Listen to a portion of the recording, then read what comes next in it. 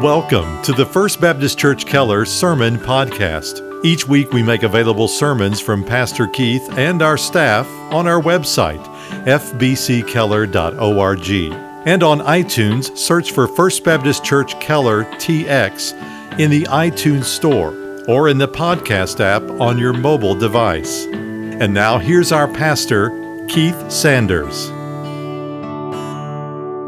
Let's take our Bibles in hand and open together to the Old Testament book of Proverbs, the very first chapter, very first verse. This morning we begin our annual summer study in an Old Testament book. You might remember that last year the book was the book of Daniel. We had a great time, at least I did, looking at God's plan of redemption through the lens of prophecy. And incidentally, we know that the Lord is working through all of the empires and kingdoms and nations of the world. And He's ultimately, according to the book of Daniel, going to install the eternal King of glory, His own Son, over all of creation. This fall, we've scheduled a week in November for a conference on biblical prophecy. So I hope you'll make plans to attend that. But for today, we're in the book of Proverbs. You likely know that the Bible consists of 66 separate books, which were written by a wide variety of authors over the course of many, many years. And though each of the books is unique in its composition, they were all inspired by God, and they have His authority attached to them. Thematically, though, it's sometimes helpful to group the 66 books of the Bible into categories or groupings that we call genre. I just mentioned one of the genres of the Bible earlier, that's prophecy. We also have historical narrative, we have poetry, we have the law. This summer, many of you are going to be studying a portion of the Scripture known as wisdom literature. The books of Job and Ecclesiastes are the curriculum through the summer for many of our Sunday school classes. There's a third book of wisdom in the Bible, and it's our text for this summer. That is the book of Proverbs. Now, wisdom literature primarily conveys truth concerning virtuous Christian behavior.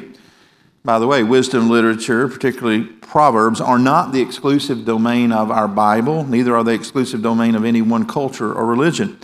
Most cultures through the years have written down and recorded their wisest sayings so that they may be passed down to future generations. Now, strictly speaking, a proverb is a wise saying. They are usually short in length so that they can be remembered even by small children. In the lives of God's people, proverbs are meant to promote what we call practical righteousness. That is, we are positionally righteous the moment of salvation, aren't we? God declares us righteous because we are in Christ. But we still sin, don't we? And so for the rest of our lives, we're in the process of separating from sin and becoming more like Jesus in word and thought and action. And that's what we mean by practical righteousness, righteousness in practice. There are about 800 proverbs in this book. It's divided in our English Bibles into 31 chapters. I don't think we'll cover all 800 proverbs this summer, but we'll do our best. So that's a joke, by the way. We're not going to cover 800 books. Because they're divided into 31 chapters, it makes it very practical to read and to study. I try in my own personal life to read at least one chapter of Proverbs every day. Sometimes when my children get up in time, over the breakfast table, we'll read a proverb together at the dinner table because I want to instill in them the wisdom that's found in these proverbs, and I need it in my own life. The proverbs are incredibly practical, very relevant even today, hundreds of years after they were written. Because hundreds of years after they were originally written, human nature has not changed, has it? Men and women are basically the same, and we know God's nature has never and will never change. The proverbs vary in their application to the most general of wisdom about life, to very specific applications of relationships, of sexuality, of marriage and family, and even work. Now, it's very important to understand that a proverb is not a promise. Write that down if you've got a pen. A proverb is not a promise. I think many people, even Christians, have misunderstood what a proverb is. What I mean by a proverb is not a promise is we can't carve a proverb out of the Bible, paste it to our mirror, and claim it every day as a promise from God to us. A proverb is just that. They are guides to human behavior which are based on general truth. It's not a universal ironclad promise to everybody. Classic example is this. Train up a child in the way that they should go, and when they're old, they'll not depart from it. Now, we all know of very godly men and women who have done a great job of rearing their children up in the nurture and admonition of the Lord. And when that child is an adult, they walk away from the faith, and sometimes never to return. And so that's what I mean. It's a proverb. It's not an ironclad promise. What that means, that particular proverb in application, is that it's a general observation that if you are consistent and intentional about teaching your children about God, those parents can expect better outcomes than those who leave their children to their own devices. But there are exceptions. So let's, with that understanding, begin at the beginning. Proverbs chapter 1, verse 1. The Proverbs of Solomon, the son of David, the king of Israel. To know wisdom and instruction, to discern the sayings of the understanding, to receive instruction in wise behavior, righteousness, justice, and equity. To give prudence to the naive, to the youth knowledge and discretion. A wise man will hear and increase in learning, and a man of understanding will acquire wise counsel. To understand a proverb and a figure, the words of the wise and their riddles. The fear of the Lord is the beginning of knowledge. Fools despise wisdom and instruction. May the Lord add His blessing to the reading of this, His word. Now, the first thing we see right away in verse 1 is the person. That is the person who wrote most of these Proverbs, and it is said to be Solomon, the Proverbs of Solomon. In fact, that is the overall title of all 31 chapters put together, the Proverbs of Solomon. In reality, the book of Proverbs is a collection of collections.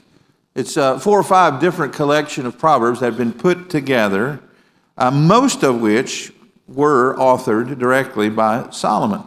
1 Kings tells us that Solomon, during his reign, authored over 3,000 proverbs and over 1,000 songs. He was the Bill Gaither of his day, I suppose.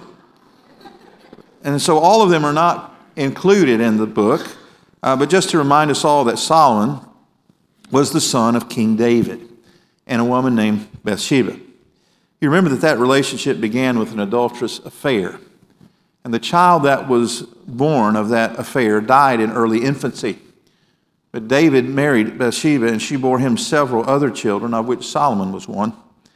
Solomon succeeded his father as king of Israel. He was the third king of Israel. Saul was the first, David the second, Solomon the third. And he ruled a large and unified kingdom from 970 to 931 BC. And one of his greatest accomplishments, of course, was the construction of the first temple. David had in his heart to build a temple to the Lord, but God forbade it because David was a bloody man, the Scripture says. His past indiscretions, God said, did not allow him to build him such a wonderful work. But God allowed Solomon that privilege. In addition to architectural success, God also granted Solomon incredible wisdom and incredible wealth. In fact, Solomon's reputation went all over the known world, and people would come from all over to hear his wisdom proclaimed and to admire his prosperity. But Solomon, like his dad David, had a weakness for women. It proved to be his undoing. Specifically, he violated God's commandment and he married pagan wives, probably to form alliances with these idolatrous kingdoms. But with all his collective wisdom, he seems to have been a total failure as a husband and a father. His son Rehoboam ascended the throne after Solomon's death, and promptly the kingdom was divided in two, never to be reunited in his lifetime, because of the lack of wisdom that he showed. So you might be wondering, if Solomon failed at such important tasks as being a godly example to the people, and even as a husband and father, why in the world did God choose him to be the one to write this important book of the Bible? Come close, and I want to tell you something. God doesn't tell me why he does what he does. And he probably hasn't told you. You're going to see that. You might have this morning if you started the book of Job in your Sunday school class. Job asked a question for over 40 chapters. Why? Why? And God never chose to answer. He usually doesn't. The Lord has not chosen to reveal us why he does many of the things he does. The Baptist Faith and Message is our doctrinal statement, and it says it like this: the Holy Bible was written by men, divinely inspired, and is God's revelation of himself to man. Now, if God chose men, and he did, to write the books of the Bible, he only had one choice, and that was to use sinners, because we all are. So if God decided to reveal himself through the pens of human beings, Solomon was simply one of those sinners he chose. Just like Moses, just like Isaiah, just like Peter and Paul and John and every other person who wrote a book of the Bible. There's an important truth to remember about King Solomon. As great as he was and as wise as he is not the hero of the Bible. I start this way every summer, don't I? Whether we're talking about Jonah or David or Elijah, I want us to all remember that those men are not the heroes of the Bible, even though their names are attached to great books of the Bible. Jesus is the hero of the Bible. Let's keep that in mind. The New Testament in Luke chapter 11 reminds us. Remember I said that people would come from all over to see Solomon's wealth and admire his kingdom? Well, one of those persons was a woman known as the Queen of the South, or the Queen of Sheba. And she came and visited Solomon, listened to his wise teaching, and looked at his palaces and his wealth. And this is what she said in response, quote, "The half has not been told," end quote. Now, sometimes when we hear about someone's talents or their house or even some attraction in the country that everyone's going to see, sometimes we build it up into our mind. We get there, we're just a little bit disappointed, if we'll tell the truth. It's not as great as we thought. When this woman saw Solomon in his temple, she said, "You are underrated." It's greater than I could have imagined. Now, keep that in mind. Listen to the words of Jesus in Luke 11. "The Queen of the South will rise up with the men of this generation at the judgment and condemn them, because she came from the ends of the earth to listen to the wisdom of Solomon. But behold, something greater than Solomon is here."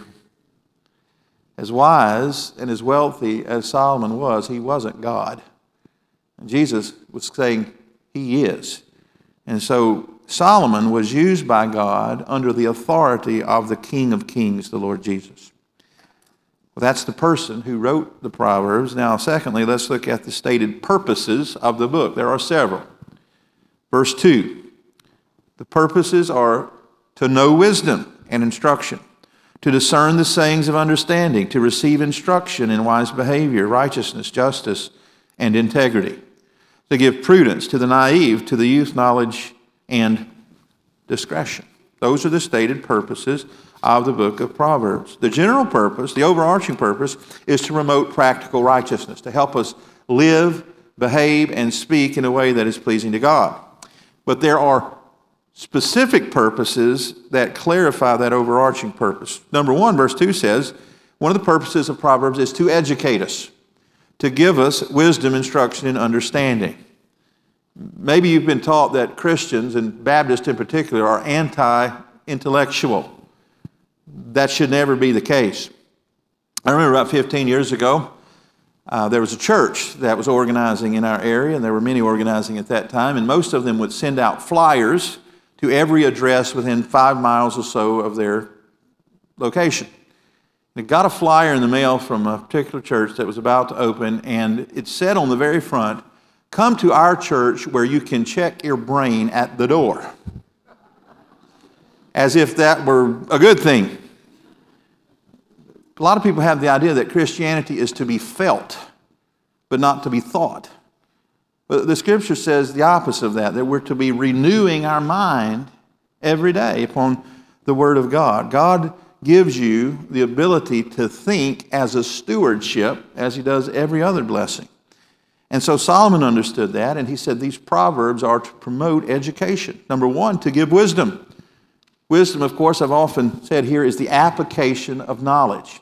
But it also includes the accrual of that knowledge. It's simply to educate. Secondly, to give instruction, which is a word which means discipline or training, which tells us that the target of many of these Proverbs is the young, the very young. In fact, the first 9 chapters is explicitly towards children, young men specifically, as they're growing up, how to develop a worldview that would be pleasing to God. And then the third thing is it develops understanding, which is the same word as discernment. It means the difference not only between right and wrong, but better and best. So it's to educate.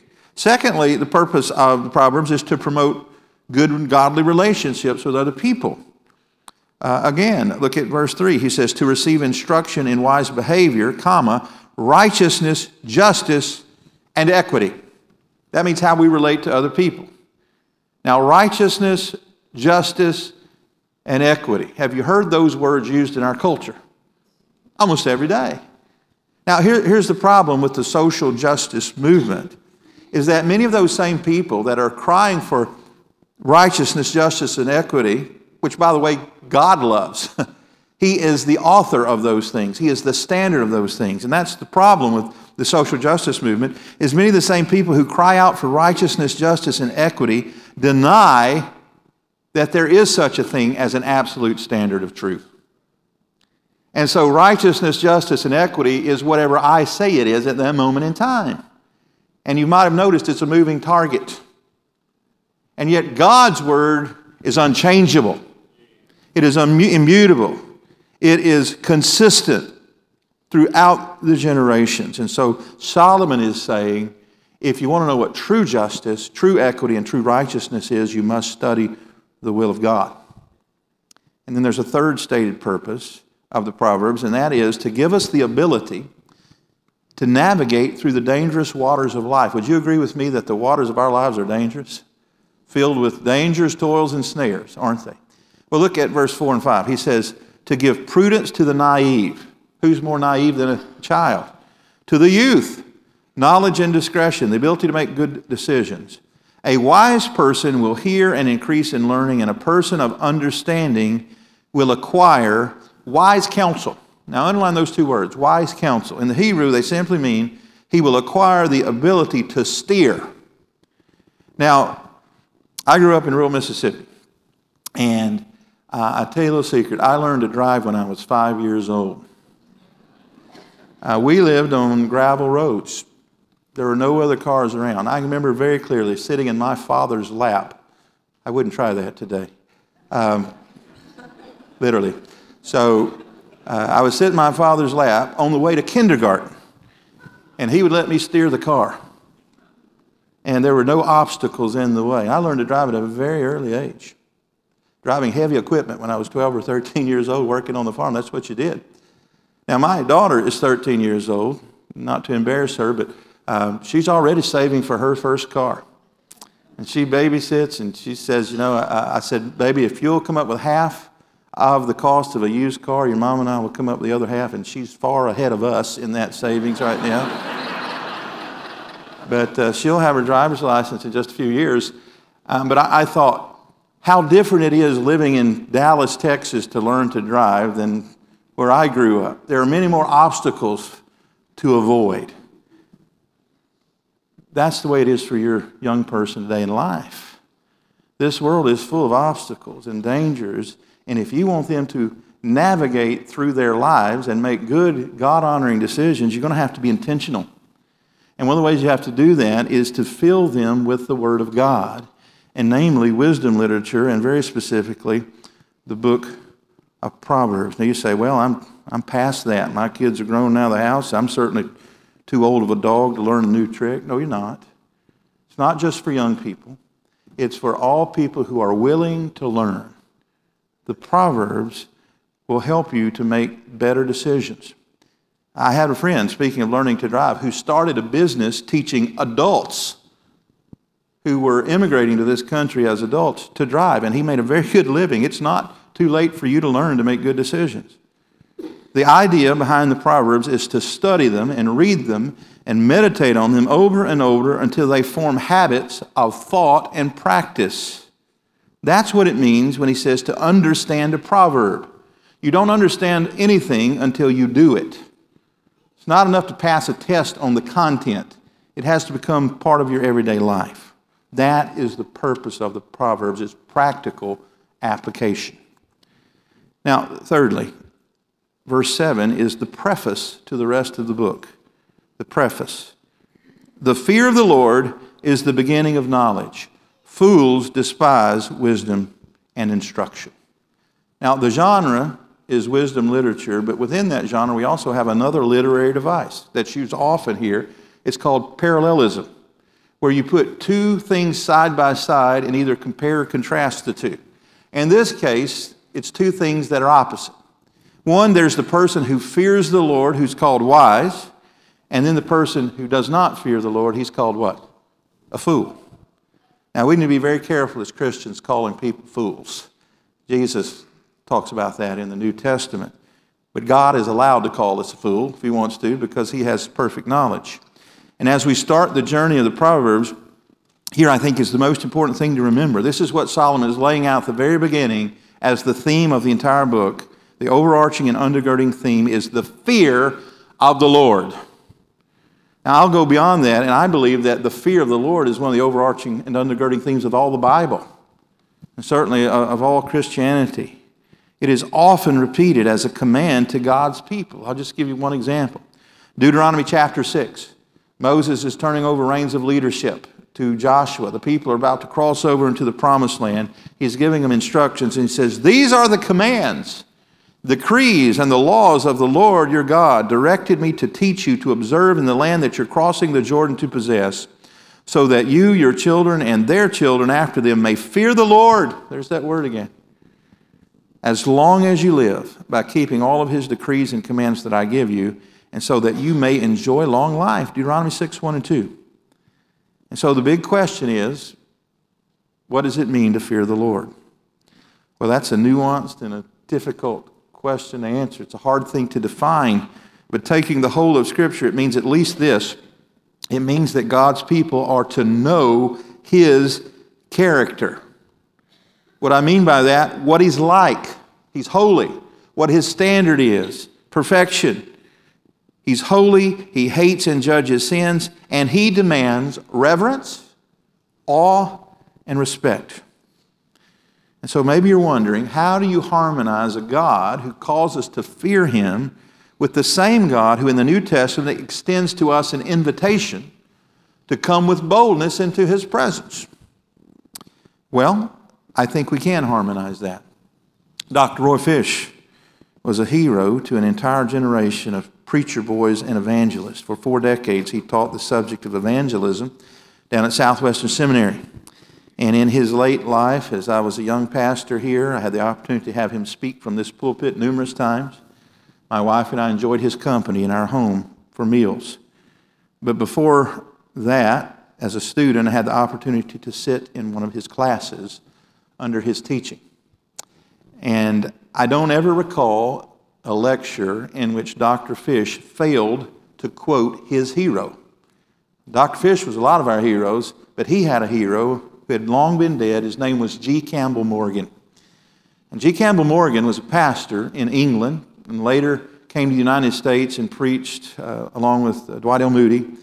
Ended up going back and pastoring the same church again in his later life. And he mentored Martin Lloyd-Jones, who many of you read his sermons as well. But Dr. Fish was constantly quoting G. Campbell Morgan. And I remember one of those quotes about G. Campbell Morgan was about the fear of God.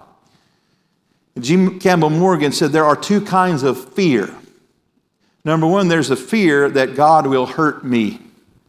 That's what many people hear when they hear the Bible saying, fear the Lord.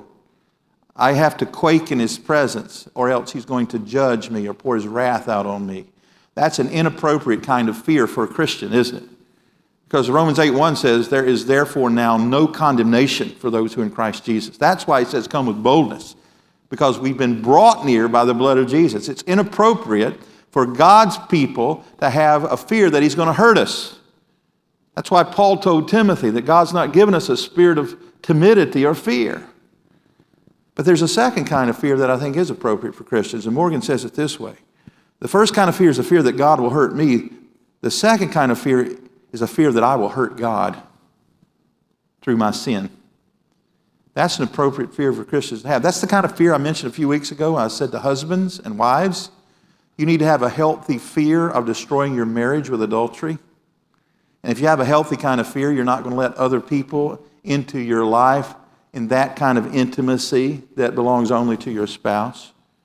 That's a healthy fear. It's not a fear that my spouse will hurt me. It's a fear that I will hurt my spouse.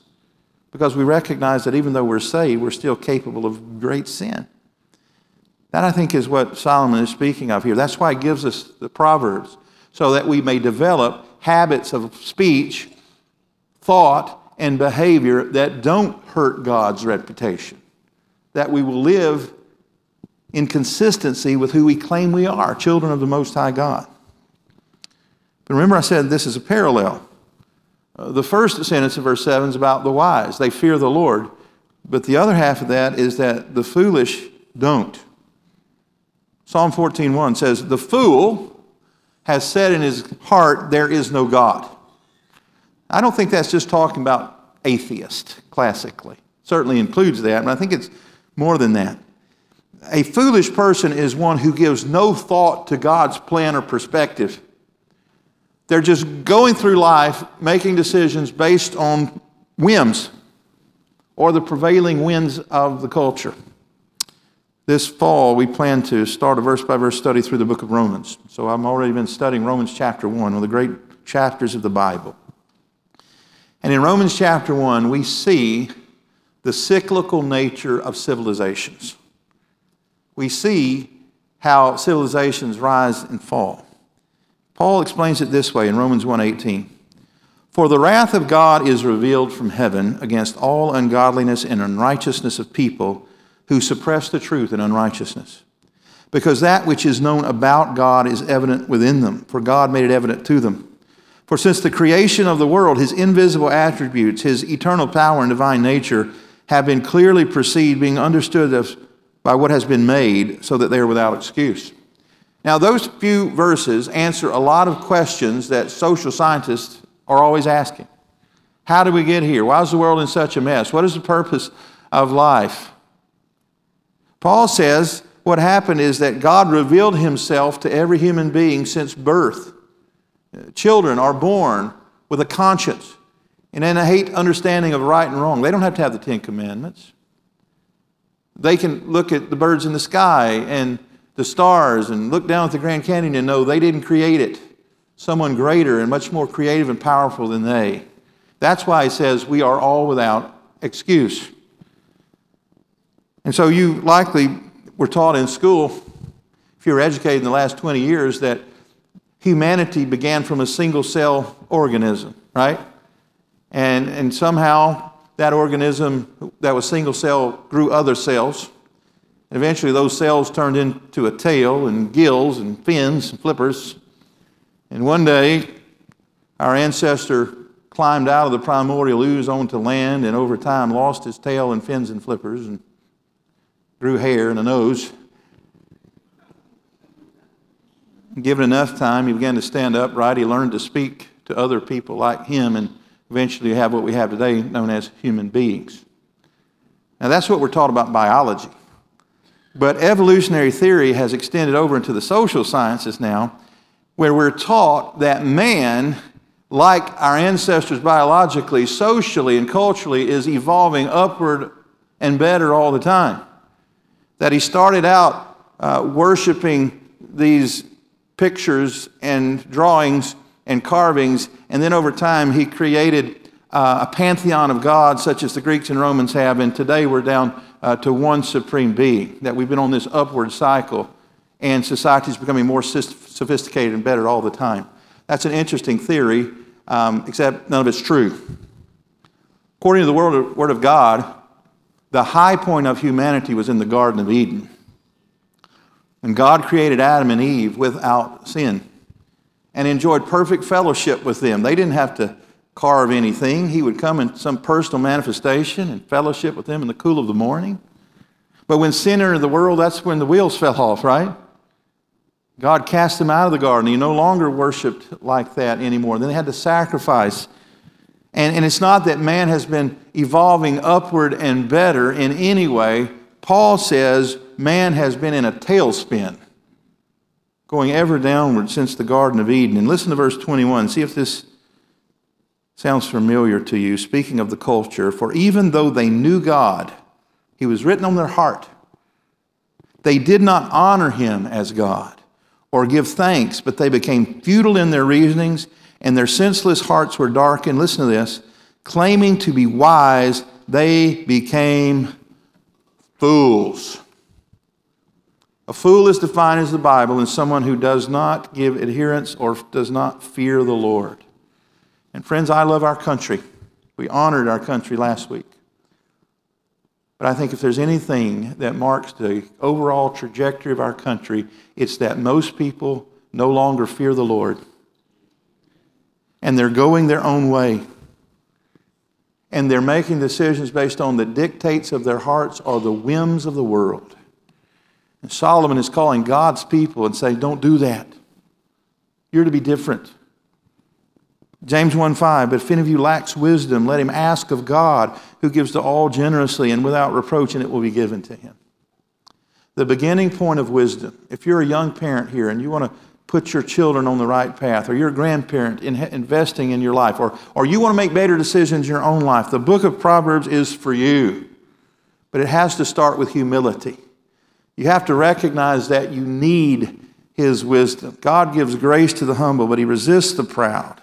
And if you'll come to him in humility and say, Lord, use the book of Proverbs to help my children and my grandchildren and me to make better and more God-honoring decisions, he would delight to answer that prayer. And friends, I'm speaking to our church now as those who are redeemed by the blood of Jesus, who have been brought near, who are no longer called strangers or aliens, but friends and sons and daughters of the Most High. We need to teach each other over and over and over and over what sort of thinking and behavior and speech pleases our Lord, and then form those habits of life that most glorify him. We must fear hurting God. And this is the purpose of the book of Proverbs. May the Lord give us grace as we study it together. Let's pray. Heavenly Father, Lord, I thank you for your word, and specifically I thank you for the wisdom literature. And very specifically, thank you for the book of Proverbs that are a collection of wise sayings. Proverbs are not promises, Lord. They're general truths that if we will apply, you've promised to bless us. Father, I know I speak for every member of this church. We don't want to do anything or say anything or think anything that brings shame on Jesus or the gospel.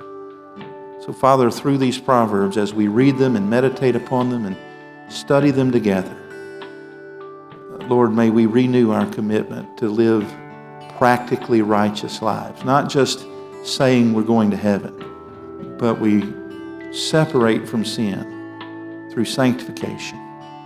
Father, that we do and say those things which would most honor you. Father, I thank you that you haven't left us alone in the world, and you're not silent. You give us explicit instructions. You give us the indwelling Spirit, Lord, to lead us to all truth. And Lord, through your Spirit, guide us through this study this summer so that on the other side of it, as individuals and as a church family, we'll be fitter instruments for your name. We pray in the name of Jesus, our Lord and Savior. Amen. Thank you again for listening to our broadcast. To learn more about First Baptist Church in Keller, Texas, or to hear more sermons by Pastor Keith and our staff, visit us online at fbckeller.org.